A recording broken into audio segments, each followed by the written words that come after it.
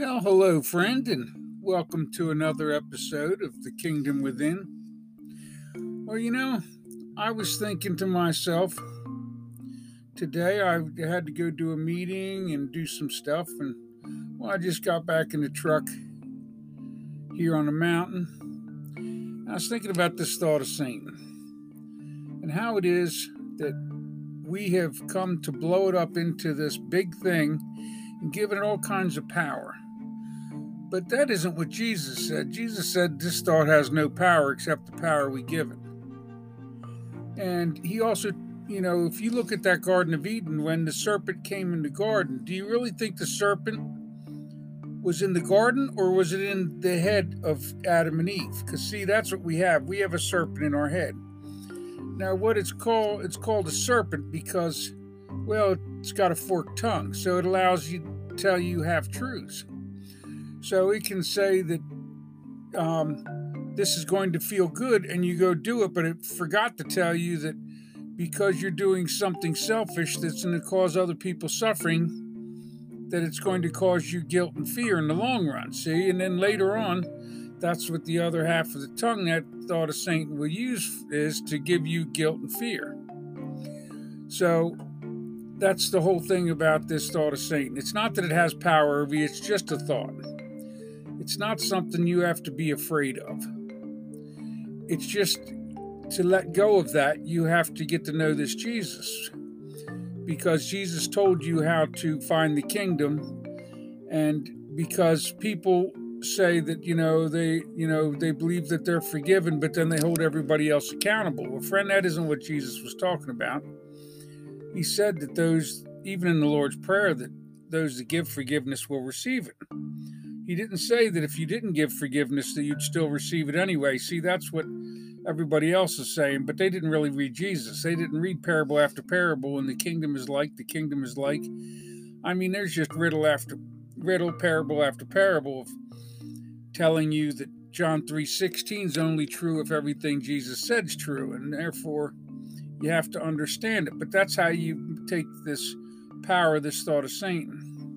And it's not about perfection. It's not about you getting it perfect. It's about relationship with God and becoming aware of your thoughts and seeking the Holy Spirit, which is your holy thought. Just like your thought of Satan is your selfishness and your fear, your thought of the love of Christ, which is the love of my Father, is the thought of love and forgiveness. And it will give to another what it seeks for yourself. And that is love. Unless you don't, then because you don't want it, you won't get it. That's okay. You have free will. So that's what I wanted to mention. And the other thing was that in Revelation, it also said that this thought of Satan had no power and that it was merely a thought, but we would manifest it into flesh. So when you see what it really is, it's selfishness, right? So the way that we manifested it into flesh was we've created a thing called a publicly traded corporation, which doesn't exist. It is what is not yet is, because it merely exists on paper and by laws, but it really doesn't exist. But even though it doesn't exist except on paper, it has the rights of United States citizens. First Citizens United versus the FCC. So they have the rights to buy and sell our politicians and all that other stuff. So basically everything we do has become kind of in worship to them, even though we don't want to. It's just the way it is because that's the way retirement is. Friend, if you got a retirement, it's based on that 401k, a publicly traded company. So even if you don't want the corporations to rule everything, you still do because your retirement's dependent on it. We've kind of become slaves to these things. Now, I'm not expecting anybody to stop them, and Jesus just said use them against themselves.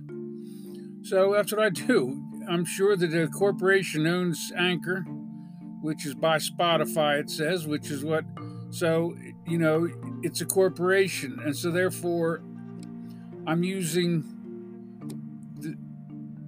corporations to help me talk about how to be less selfish, which is to be less corporate. So I'm not talking about that you ought to quit your job or go retire or do any of that. I'm saying that when you realize what's going on, you can stop making your life about what it is you have and start making it about what it is you're being.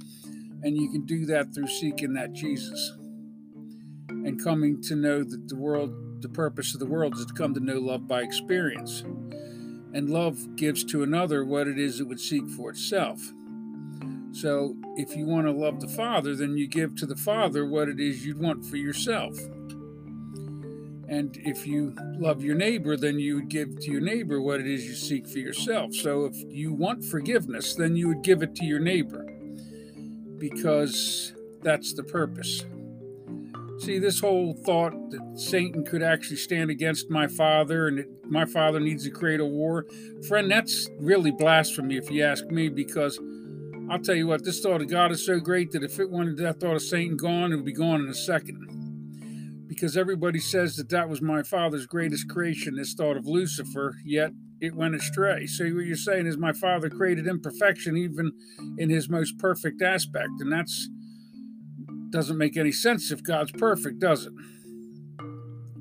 So this isn't about understanding what other people tell you to believe in God. It's about understanding what Jesus said and start to really tear that message apart. Now, I don't expect you to believe a word I say. I don't want you to believe me. I want you to go read what Jesus said. Not what Paul said, not what Moses said, what Jesus said. Because I'm going to tell you, if you do the things that Jesus asked you to do, you will be clear that he is the Son of God, because you'll realize that everything he was talking about brought you to a place called the kingdom. And that's a place of peace and love. And even though you have it, once you get it, you have to give it. And if you don't give it, then you'll lose it. And he said that in parable after parable too. So the only way to get this kingdom is to give it, and then the only way to keep it is to keep giving it. So you got to become like that farmer and start throwing your seed. Now, I'm not talking about the way I'm doing it. You've got to seek the Holy Spirit and find out what it is you're supposed to do. Some feed the hungry, some clothe the naked, some go visit those in prison, some help the disabled, some just help their neighbors. It doesn't matter. The Holy Spirit will show you the right way to do this. But you have to seek the Holy Spirit, which is your holy thought. And the only way to really clearly understand it and know it well is to get to know that Jesus, because he laid down a path to the kingdom for anybody that wants to take the journey. But he did say that the path was narrow, and it's not an easy task. You have to weigh the cost of building that tower and figure out if you're willing to pay the price, because that's what Jesus said. Jesus said there was a price to it. But I'll tell you what, being of this world's got an even greater price than that, see? All of this selfishness and suffering that's going on, everybody wanting to have more, giving less because they got to keep more for themselves because they're afraid. Friend, that's the thought of Satan scaring you to death all the time. And I'm not talking about giving it power, because I'm telling you it's got no power. This thought is nothing more than what my Father created for the purpose that it has, and that is to give you free will. You can't choose to know God's love if you don't have two thoughts. See, if you only had one thought, if he didn't create this other thought, then he would not know love by experience, because you would love him because it was your only choice, your only option. So he created a second thought, which is ingenious, friend, when you look at it. God is a genius. He knows exactly how to create experience for himself. But it goes far beyond that, and I can't go into too much detail, because the more I talk, the less you'll believe. But what you need to do is just seek out this Jesus and start reading his message. Give up what they told you to believe at church. Quit listening to Moses and Paul. Jesus told you at the end of the age that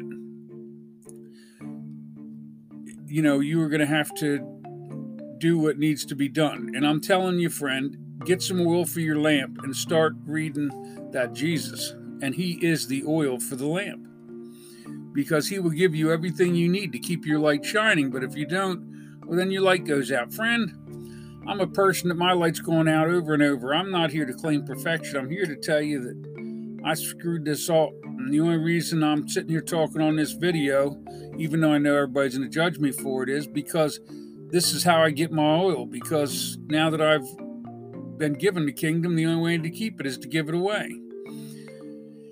And I do have the kingdom, except when I don't, and that's when I make some sort of selfish choice and have a selfish thought, and then I have to ask God for forgiveness, friend. This isn't about perfection. I'm not here to talk about me. I'm here to talk about how it is you can find what it is you're looking for if you want to know love by experience.